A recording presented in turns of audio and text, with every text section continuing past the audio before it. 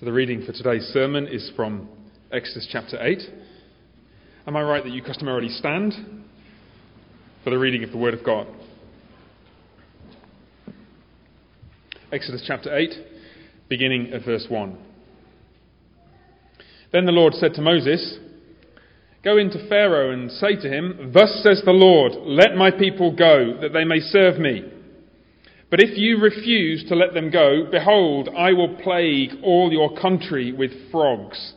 The Nile shall swarm with frogs that shall come up into your house and into your bedroom and on your bed and into the houses of your servants and your people and into your ovens and your kneading bowls. The frogs shall come up on you and on your servants and on all your people.' And the Lord said to Moses, 'Say to Aaron, stretch out your hand with your staff over the rivers, over the canals and over the pools, and make frogs come up on the land of Egypt.' So Aaron stretched out his hand over the waters of Egypt, and the frogs came up and covered the land of Egypt.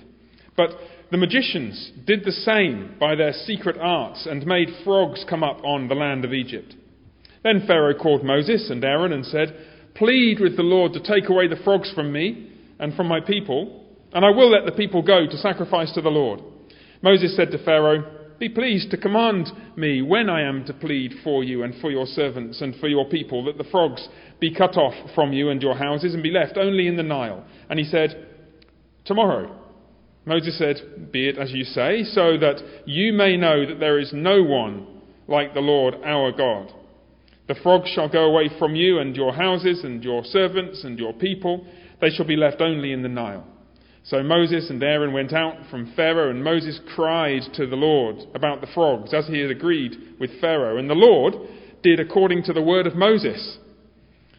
The frogs died out in the houses, the courtyards, and the fields. Then they gathered them together in heaps, and the land stank.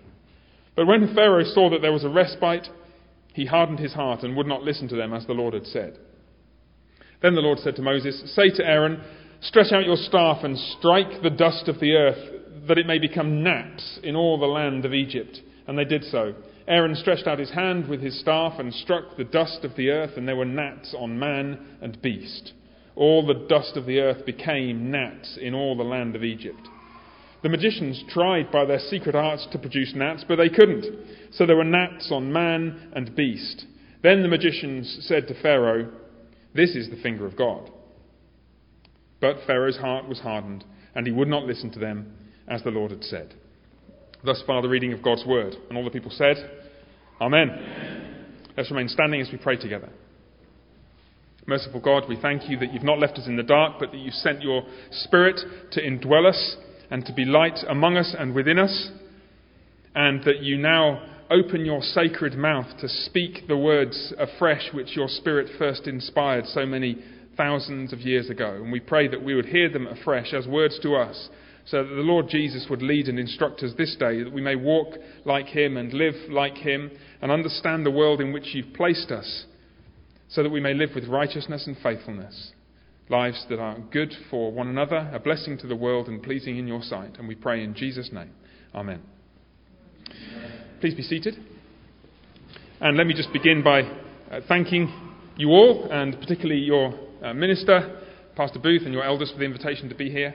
My family and I have really been blessed by the welcome that we've received as we've, been all over Texas mainly in the last couple of weeks, but I've had the privilege of travelling a bit more before they came, and it's been lovely to meet with you and other friends, so thank you for your welcome.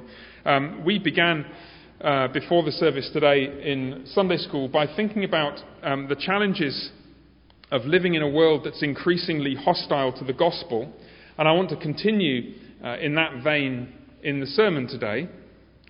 Living in a world that is hostile to the gospel to the point where the world is bringing upon itself the judgment of God.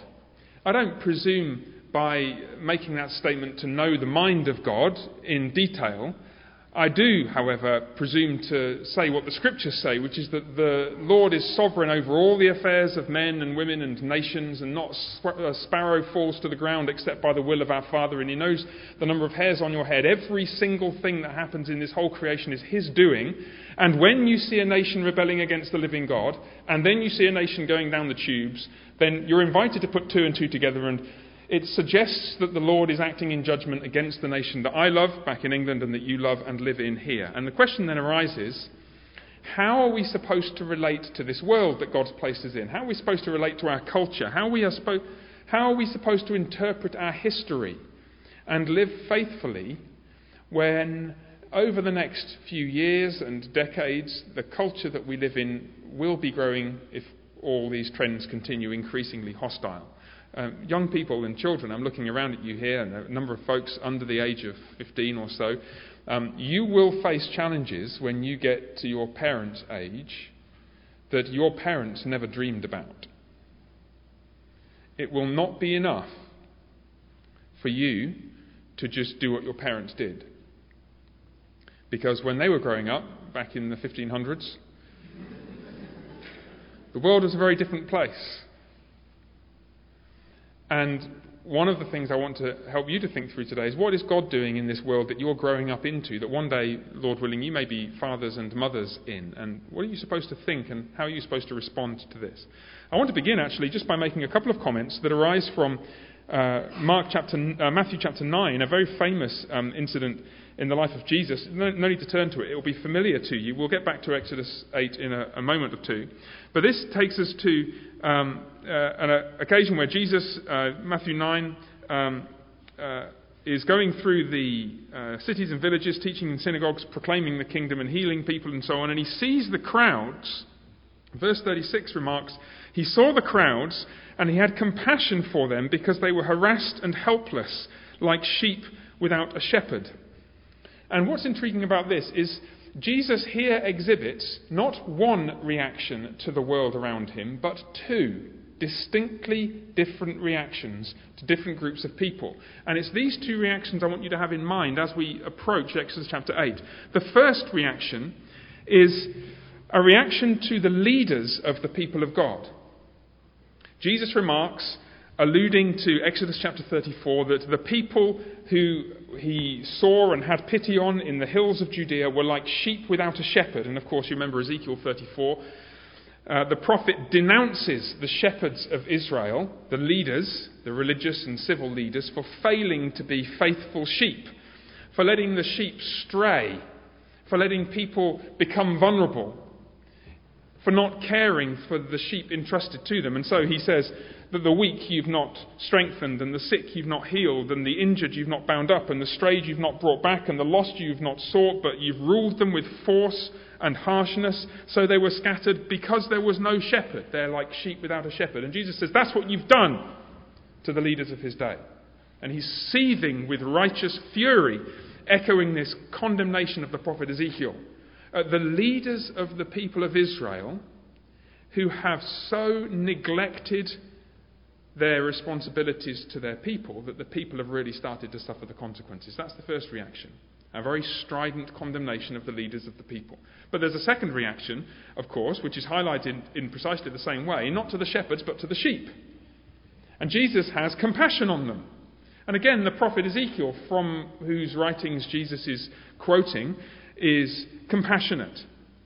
When he's speaking in the name of the Lord and reflecting the Lord's compassion for the people of Israel. So he says in verse 11 of Ezekiel 34, I myself will search out for the sheep and I will seek them, just like a shepherd's supposed to seek his flock. The Lord is going to come close to his people and be gracious to them and compassionate to them. And that same compassion is the compassion that Jesus had, echoed in Matthew 9:36. He had compassion for the people. And here's the challenge I want to set before you. We're going to get to Exodus in 1 minute. How can we combine not one but two distinct reactions? How can we react as Jesus did to the people who deserved condemnation with condemnation, and as Jesus did to the people who deserved compassion with compassion? It is all too easy, you see, to speak out against the evil in the world and to forget the compassion bit. Because it's the evil and wickedness of the world that hits our headlines, whether it's expressed by people in authority, our shepherds, our leaders, or whether it's expressed by people in positions of, I suppose, more still authority, but teachers in schools who've abandoned the constitution that might be written on their wall, or whatever it is that has happened. But at the same time, how easy or how difficult do we find it to express the kind of compassion and brokenness for the people who live in the houses that you drove past on the way to church this morning? Some of you drove past houses on the way to church this morning where you don't know personally the people who live in there, but you know enough about your city to know the kinds of broken, dare I say it, dysfunctional lives that our friends and neighbours live, don't you? Right? And children, there are kids in there who didn't wake up to the kind of breakfast that my family and I were treated to this morning at the Booth's house, like with quiche and 2 different sorts of cinnamon pastries and orange juice and tea and coffee and all. They woke up to a drunk father and an absent mother. Yeah, and how easy or how difficult is it to combine a righteous recognition of the wickedness of the world with deep, heartfelt compassion for sinners the like of whom Christ died for? Now, those 2 reactions are actually expressed in different ways in the book of Exodus, which focuses also on how the Lord responds particularly to the powers and the authorities and the leaders of the Egyptian nation during the time when Israel were enslaved. You've got the Lord's reaction to Pharaoh, and then towards the end of the passage, or towards the end of the plague narrative of which our reading was a part, you have the people welcoming the Egyptian few who wanted to leave the nation of Egypt with them. And I want to just walk you through the short section that we looked at today and to show you 4 elements of this picture which show us how to interpret the world that these people were living in, and therefore, derivatively, how to interpret the world we're living in. Here you find the people of Israel, lost and helpless, crying out for mercy to God in the midst of a nation whose grip is tightening around their necks. And children, once again, you will grow up in a nation which, unless something changes, will have its hand around your neck and will be squeezing more tightly. How are you supposed to interpret that history? And there are 4 elements to this picture in Exodus chapter 8 I want to give you. The first 2 are somewhat longer. I'm going to spend a bit more time on them. The third and fourth we'll move through more quickly, but hopefully nonetheless that will provoke some helpful reflections for you as you think about the world and the city and the nation you live in. So first, what's the first element of this picture which shows us what God is doing in the world by showing us what God did in the days of Moses and Pharaoh? The first element is this: the idols of Egypt were humiliated. The living God confronted the false gods, the idols of the nation of Egypt, and he assaulted them personally and humiliated them. It's a major theme of the plagues. If you've read any books working you through the book of Exodus, you will know that many of the plagues in the chapters 7 to 12 or so are directed against things that represented gods in Egypt. Most famously, like the Nile. What's the first plague? The Nile does what? What happens in the first plague? Children, anybody want to help us out? Stick a hand up. I can see you're not used to this. Who's this pastor who's asking us to actually pay attention and say, yes, that's right. Come on. Stick a hand up and tell us what happens to the Nile in the first plague. Somebody tell us. Yes, ma'am. Turns to blood. Very good. The Nile turned to blood. Now, the Nile was one of the so-called gods of Egypt, one of the idols. It's one of the things that the Egyptians worshipped. Now, I want you to imagine you watched the first plague from a satellite or from a plane flying over, and you just watched it turn to blood. What's happened to your God? It's like bloody nose. Your God is bleeding. And that's just plague 1, as the Lord confronts these gods of Egypt. Then you work your way through the plagues. Not all of them are against entities which were known to be gods, but the 9th plague certainly was. Who can tell me what the 9th plague was a plague against? This is difficult. Maybe some of the adults want to help us out. Maybe some of the elders want to help us out with this one. The 9th plague was against the sun. What happened to the sun in the 9th plague? Children? What happened to it? You may answer. Yes, sir. It went dark. Yeah? So what's happened to the god of the sun in Egypt in the 9th plague? The god is dead. It's like, where's our God gone? Oh, Yahweh, the God of Israel, must have confronted him. Not just given him a bloody nose, but wiped him out entirely as the sky went black. So you see what's happening in the plagues. Time and time again, the true God is confronting the false gods in a kind of divine wrestling match and flattening his opponent. Now what happens in these plagues? There were many other plagues in Egypt. The second and third plagues, the plague of frogs and the plague of gnats, also highlight some confrontations between the God of heaven and earth and the gods of Egypt. Did you know that there was a frog god in Egypt? Anybody know that? There was a god in Egypt called Heket. Heket was actually a goddess, a female god. If you Google Heket with a Q and no U, so don't learn any spelling lessons from that. Heqet, god called Heket, and it's a female body and a frog head. Sounds weird? I know. Don't ask me, I wouldn't have gone to that church myself. And you've got to ask yourself the question, like, why would you worship a frog god? It sounds slightly bizarre, doesn't it? Well, every year in Egypt, the Nile flooded, bringing tons of water and rich, fertile sediment to the land. And it all flooded the land. And as the waters receded, it left the sediment behind, enriching the soil and making it possible to grow things. So Egyptian agriculture relied on the flooding of the Nile. But when the waters receded, they didn't recede entirely. They left sort of squishy puddles, which is like England the whole of the time, okay, sort of 3-inch sort of deep, warm, muddy pools, filled with, guess what? Ribbit. Like big, fat, juicy frogs. Right? So what happens, and often in polytheistic cultures, people will tend to identify as a god anything that's associated with a good thing that happens to the nation. So a good thing just happened to the nation, the soil got watered and became fertile. What brought this good thing? Oh, the frogs. And so they kind of deified the frog because the frog was associated with the fertility of the soil, and they called it Heket.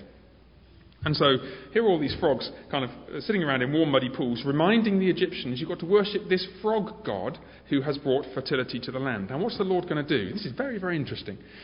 What is the Lord's response going to be to this particular god? See, sometimes he'll give the god a bloody nose. The Nile bleeds. Sometimes he'll wipe the god out completely. The sun is blackened and put to death. What's he going to do here? Look at verse 2.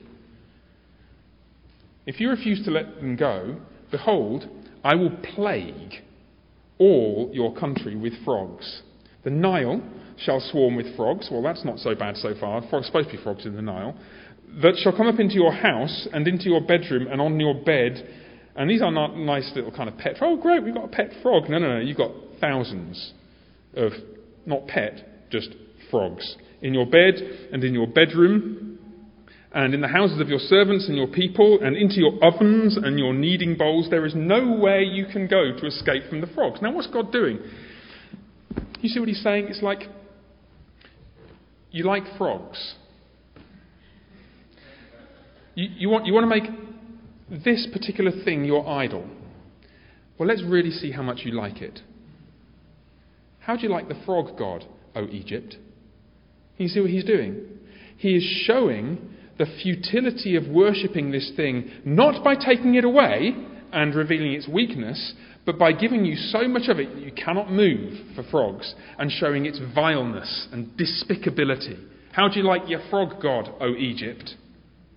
In other words, he will drown you in the thing that you have chosen, hand you over to the false gods that you have started to worship. And once you start to think of it like that, you think, of course, that's exactly what the Lord does at other times in history, and it's tremendously helpful to remember this when you're trying to understand the times you're living in. For example, when the Israelites are wandering around in the wilderness, and God has given them, more bread, or manna, divine miracle bread from heaven than they could possibly need, the Lord gives them manna. What do? Well, first, apart from collecting it in the wrong way and bringing God's judgment on them, so it's filled with maggots and it stinks, they complain and they want meat. Give us meat to eat. And the Lord's like, okay, you fancy meat. How about quail, a metre deep as far as the eye can see? And you'll eat it until it comes out of your noses. I looked at one or two of my kids this morning, and the food set before them was so plentiful. My kids were starting to struggle with it. Now that's saying something, right? Because normally they don't struggle to eat cinnamon pastries. But can you imagine being forced to eat quail? Which I suspect is probably a bit like chicken, until you're past bursting. And you're like, if you watch the Simpsons episode when he's at the eating competition, it's like, And you get to the point where you're throwing it up and eating it more and throwing it up again and more. And how do you like the quail, O Israel? More soberly, I mean that's sobering enough, think of throughout the history of Israel's monarchy, they want to be like the nations. They chose a king to be like the other nations, and then when they had kings, most of the time they worshipped the gods of the nations. So what does God do? It's okay, you like the gods of the nations, how about exile? Go and live in Babylon for 70 years, see how you like the nations. And Romans 1, a similar structure of thought. You could hear it echoed in how we were describing Egypt's plight earlier, where the Lord hands people over. 3 times it says in the text of Romans 1 that God gave them up, God gave them up, God gave them up. Not to something other than what they'd chosen, but to precisely what they had chosen, in order to reveal the futility and horribleness and depravity of the false gods that they'd embraced. God gave them up to precisely the depraved lifestyles that they had chosen. So the sins in Romans 1 it's not only the terrible things that you see described are the sins. Those terrible things are the judgment of God itself, which God has brought upon a people who have chosen those idols for themselves. God is drowning them, in other words, in the idols they've chosen. So, it'd be worth thinking, wouldn't it? If you wanted to understand your nation's history, what are the idols that you've chosen? What are the idols that your forefathers have chosen? And how is it that the Lord might be drowning you in what you've decided to worship? And you could think of many examples. Let me just give you one example just to get you thinking, and then you can think of more, I'm sure, later. We have made an idol of sexual permissiveness. Back in the 60s, really late 60s, we started to move in this direction, both in your country and in mine, where anything's allowed now. I mean, I think probably the problem with sexual exploitation went back much further, at least in England to the Victorian era, where you've got... there are stories that have been emerging over recent decades of, a guy in a position of power, like in a business, will get a young girl pregnant, and then when the child is born, the child will be taken away, and the girl will be sent to a nunnery in Ireland or something, so the guy can just carry on doing his thing. But with the coming of the 60s, the advances in medicine and legal changes meant sexual permissiveness is like doors wide open, both doors wide open, and taken off their hinges, and anybody can just walk through. So by the time you get to the mid or the late 20th century, you look around you and you see, well, let me give you one example. There's a couple at the church that I minister at who they do... What kind of dancing is it? It's some kind of Latin American dancing that they do together. And their classes in the school hall in a school a few miles north of the church, and they go to this school. And Nick was telling me the other month that, they've got rid of the boys and girls toilets now in the school. And they've replaced them with one set of toilets for everybody, because they don't want to offend all the transgender people. Because there must be thousands in this school. There aren't any. But there's one set of toilets with a glass front and individual cubicles and sinks for everybody. Okay, how do you like your sexual revolution? How are you enjoying sexual permissiveness now? Oh, England. Can you see what the Lord is doing? He is giving us over to precisely the thing that we have so foolishly chosen and so wickedly idolised, in order to show us how destructive and depraved it is. It's just like with the frogs. Isn't it strange? Isn't it frightening? One of the really frightening things, is this is plague 3. Sorry, this is plague 2, the frogs. Gnats are plague 3. There are 8 more. Now, our temptation is to think, this is pretty much as bad as it could get, isn't it? This is as bad as we can imagine. No, those two things are not the same. As bad as you can imagine and as bad as it could get are not the same thing. Your grandparents, 30 or 40 years ago, would not have been able to imagine the situation that you're now living in. If you want to know what's going to happen in the next 30 or 40 years, or what could happen in the next 30 or 40 years, you just need to imagine something which is now unimaginable. Right, and just have a think about where that would take you. What's currently illegal here? There's still some things that are currently illegal, aren't there? Right, well, just 3 or 4 decades. What's the Lord doing? Drowning you in frogs. And the end result will be, if this is how the Lord chooses to lead you through the next few decades of history. You see, children, why you need to be ready for stuff that your parents didn't have to deal with. If this is how the Lord chooses to lead you through the next few decades of history, will be verse 8. Well, Pharaoh calls Moses and Aaron and says, please get the frogs away from me and I'll do it. And then the Lord, it's remarkable, the Lord has patience, some kind of mercy and kindness he still shows to Pharaoh. His sovereignty, his uniqueness as the only God is even revealed in how... You notice what Moses does where Moses says, well, tell me when you want it to be done and I'll do it exactly then. The point being, then Pharaoh won't be able to attribute the end of the frog plague to just natural causes. You pick the hour and I'll pray to God and then he'll stop it. That all the earth may know that this is the true and living God. But then what happens by the end? Verse 14. They gathered them together in heaps and the land stank. Very significant moment in the narrative. What happens to the land of Egypt in this plague? It stinks. Absolutely disgusting, even after the plague has stopped. We have a couple of missionaries at our church. Actually, it's a family that supported by a number of churches, ours included, but many others, churches and individuals, and they're currently working in Nairobi in Kenya. So husband and wife and 4 wonderful young children. And they came home a few months ago because their youngest daughter needed some medical treatment, so they came back, and they had a couple of months back actually. Mercifully, praise God, she's fine now. So they went back to their house in Nairobi, and there was a really bad smell, like you couldn't go in the kitchen. It was absolutely disgusting. So they're like, what's happened? And it's like, what had happened is 2 rats had died under the floorboards. 2 rats had died, and you couldn't live in the house. Ever had that out here? Right, you've got the land filled with steaming, stinking heaps of festering frog flesh. And you see how the imagery is supposed to work here, don't you? The land has become unlivable in. Pretty much. Just about. I mean, you've got nowhere else to go. You're stuck here. But you see how the Lord is describing the way in which he sovereignly superintends history. Sometimes. In fact, the smell thing is really significant in the Bible. You may know that under the Old Covenant, the tabernacle and the temple were to be filled with incense. And the incense was made according to a specific recipe. Exodus chapter 30 describes the incense recipe that is to be used when you're making the incense to be burned in the tabernacle. And you think, why is that? And the reason is because it's a very, very nice smell, quite expensive spices, some of them. But the point is that only the tabernacle or only the temple is supposed to smell like this. There's something really deeply evocative about smells, isn't there? So the holy presence of the Lord is to be associated emotionally with a particular smell. That's why it's really, really disturbing when you're walking through the mall, and somebody else walks past who's wearing your mum's perfume. It's like, my wife, Nicole, used to have the same perfume. One of the perfumes she had was the same as my mum's. It's like, this is really freaky.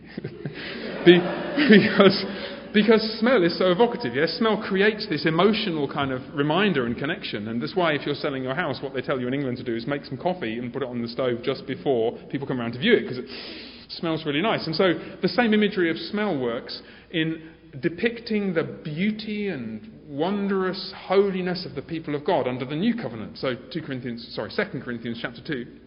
I must remember to say 2 Corinthians here, not 2 Corinthians, otherwise I sound like somebody famous, which is not my aim at all. The fragrance of Christ is contrasted with the smell of death in 2 Corinthians chapter 2. Yeah, it says that the fragrant oil of the Spirit. Oil in the ancient world would often have been fragranced. I mean, who wants to just have olive oil on their head? It's like sticky. And the oil would have been fragranced oil, fragranced with some kind of spices or lavender or something like that. So it's like a perfume, beautiful kind of rich smelling, especially in a country that doesn't have deodorant.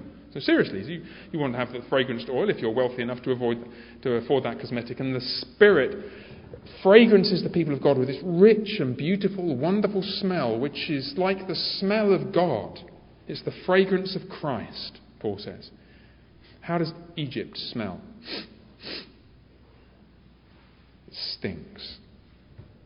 You see how this is depicting that after the storm of the judgment of God has passed on this occasion, you don't want to live here. So I'm really sorry to say, this is a very depressing sermon so far, isn't it? That's one way in which the Lord sovereignly superintends the history of his world. To bring humiliation to the gods that we've chosen, and concomitantly with that, filth to the land. Which brings us to the second point that I want to highlight. The land of Egypt itself was devastated. We've seen that already. By the time you've got dead frogs lying in heaps, steaming and stinking in the midday sun of Egypt, the land is pretty unpleasant. But the devastation of the land of Egypt is highlighted in other ways too, particularly with the third plague. Remember the third plague? We read it. It's quite a brief narrative from chapter 8, verse 16 onwards. It's the plague of gnats. And the thing about gnats is, well, it's kind of hard to work out what's the distinction between gnats and flies. In English, and I think, if I understand rightly, what most commentators on the Hebrew text think is that you've got to think gnats are more like mosquitoes, flies are more like horseflies. I'm not sure which is worse, but on the whole it's better to have neither. Which is why living in Louisiana, for example, why would anybody live there? Because there are horseflies like this big. Anyway, that's somebody else's problem, mercifully, not mine. But see, the midges are like little tiny things. You ever had that when they sort of fly past your ear? And notice where they come from. Look with me. Verse 16. Stretch out your staff and strike the dust of the earth, that it may become gnats in all the land of Egypt. Very intriguing. Why the dust? What's with dust? How does the imagery of dust resonate throughout the Bible? Well, the first place that dust appears is dust is the stuff from which a man is made. Dust is the soil or the earth from which the Lord made Adam. And dust is, I guess, it's code for the soil, which should be rich and deep and fertile and a source of life and nourishment and food. But of course, from Genesis chapter 3 onwards, dust is associated with death, because dust is the thing that Adam turns back into. And so now if you go out into the street and you see dust in the gutter or dust by the side of the road, there's no way anything's growing on that. Dust is what a land is turned to when it's barren and death-ridden. Dust, then, throughout the Bible, from Genesis 3 onwards, is associated with death. Your family dies, what do? You anoint yourself not with oil this time, but with dust and ashes. And dust and ashes in Hebrew are like one is afar and one is gathar. They're both like almost the same word. Dust and ashes, they rhyme, and it's like this. Dust is a picture of death. So you strike the dust. This is really creepy now. You strike the death, and the death comes to life and starts to bite you. Death is no longer crouching in a corner. Death is swarming all over you. The land was filled with gnats. Gnats on men, gnats on beasts, gnats everywhere. Not like you can just hang up one of those little sticky gnat traps and it's stuck and then you're okay to carry on with your barbecue. This is swarms. Almost as bad as Scotland in May, which gets pretty bad with gnats and midges. Death has come to life and is stalking you. And actually you get this progression through the plagues.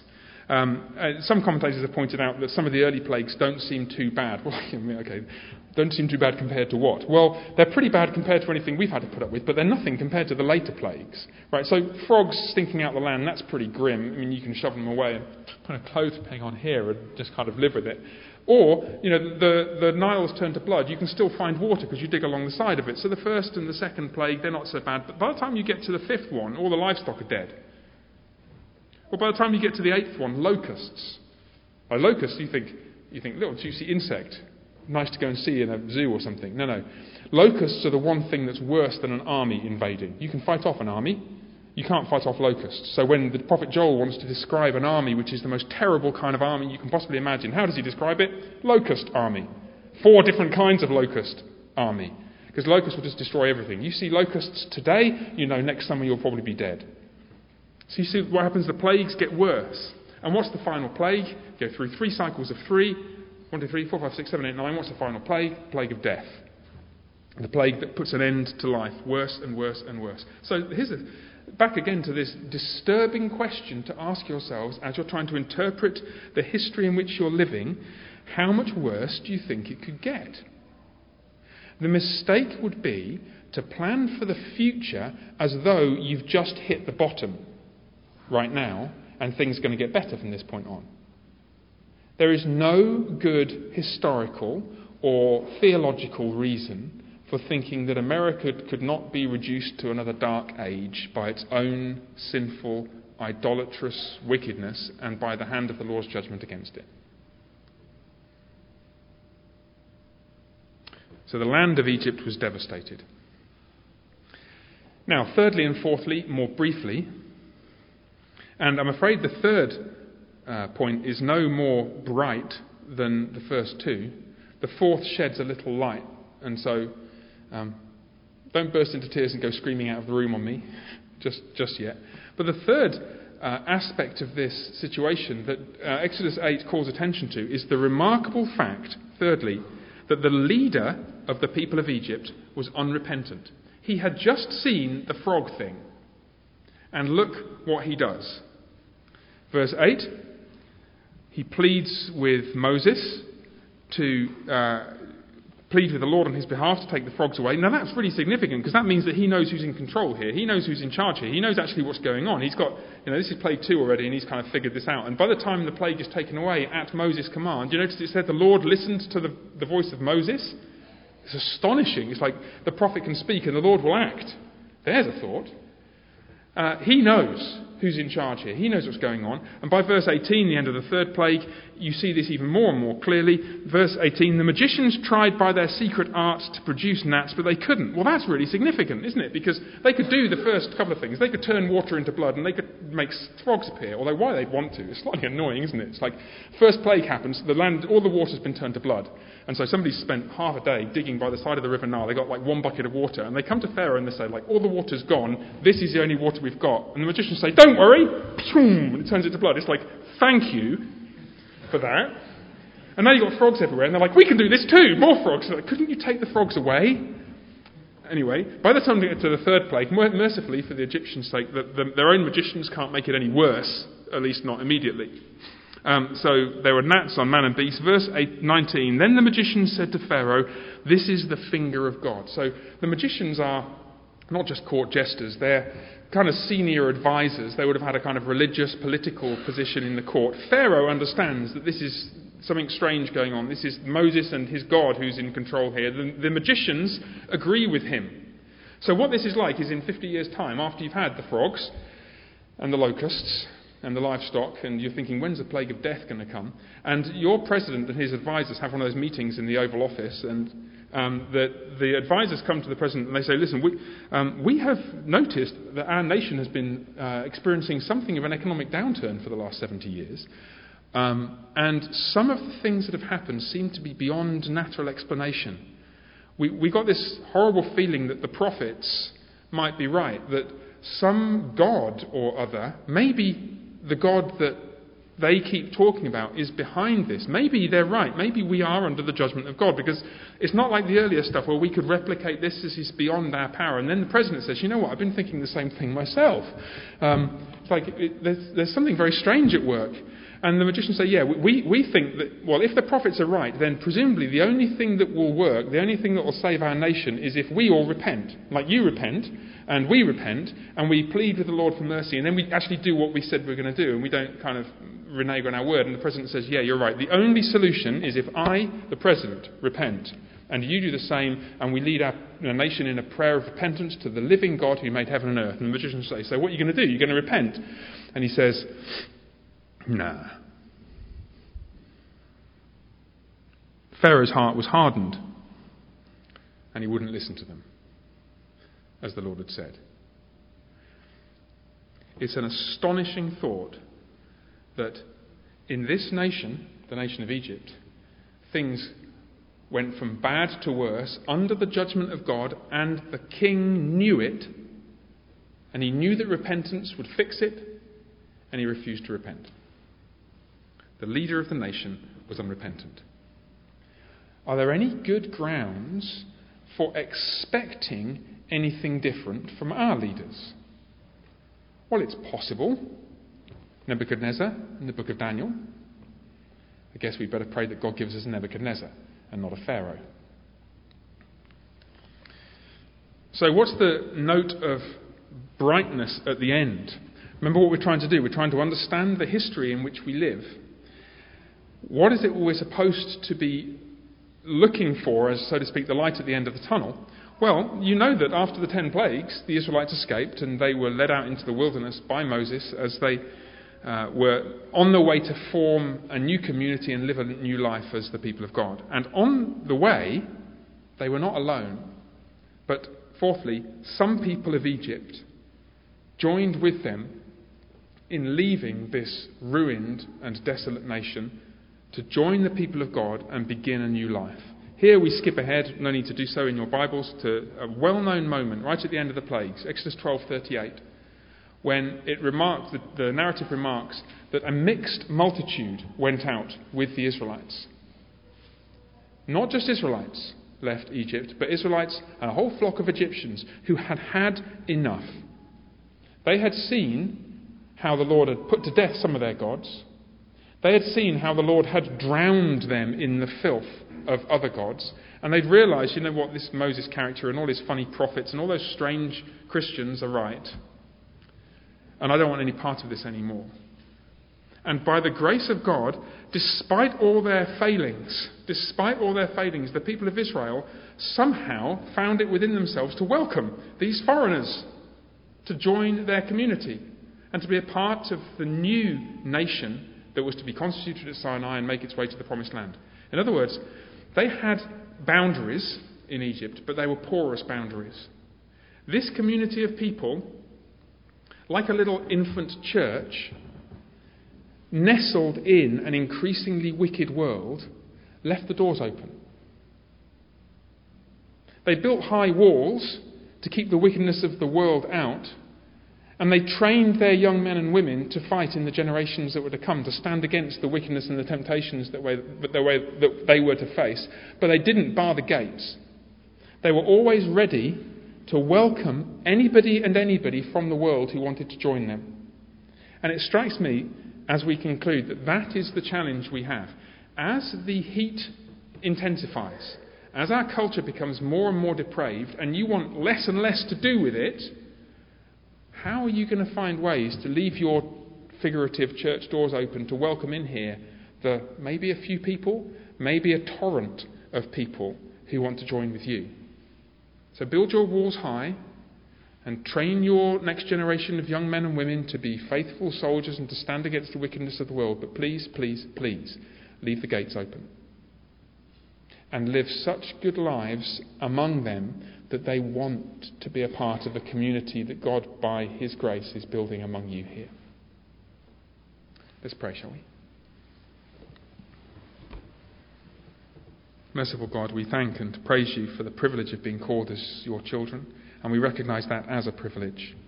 We're not in here because we're smart enough or good enough, but because you have been abundantly gracious in keeping the promises that you made ages and generations ago.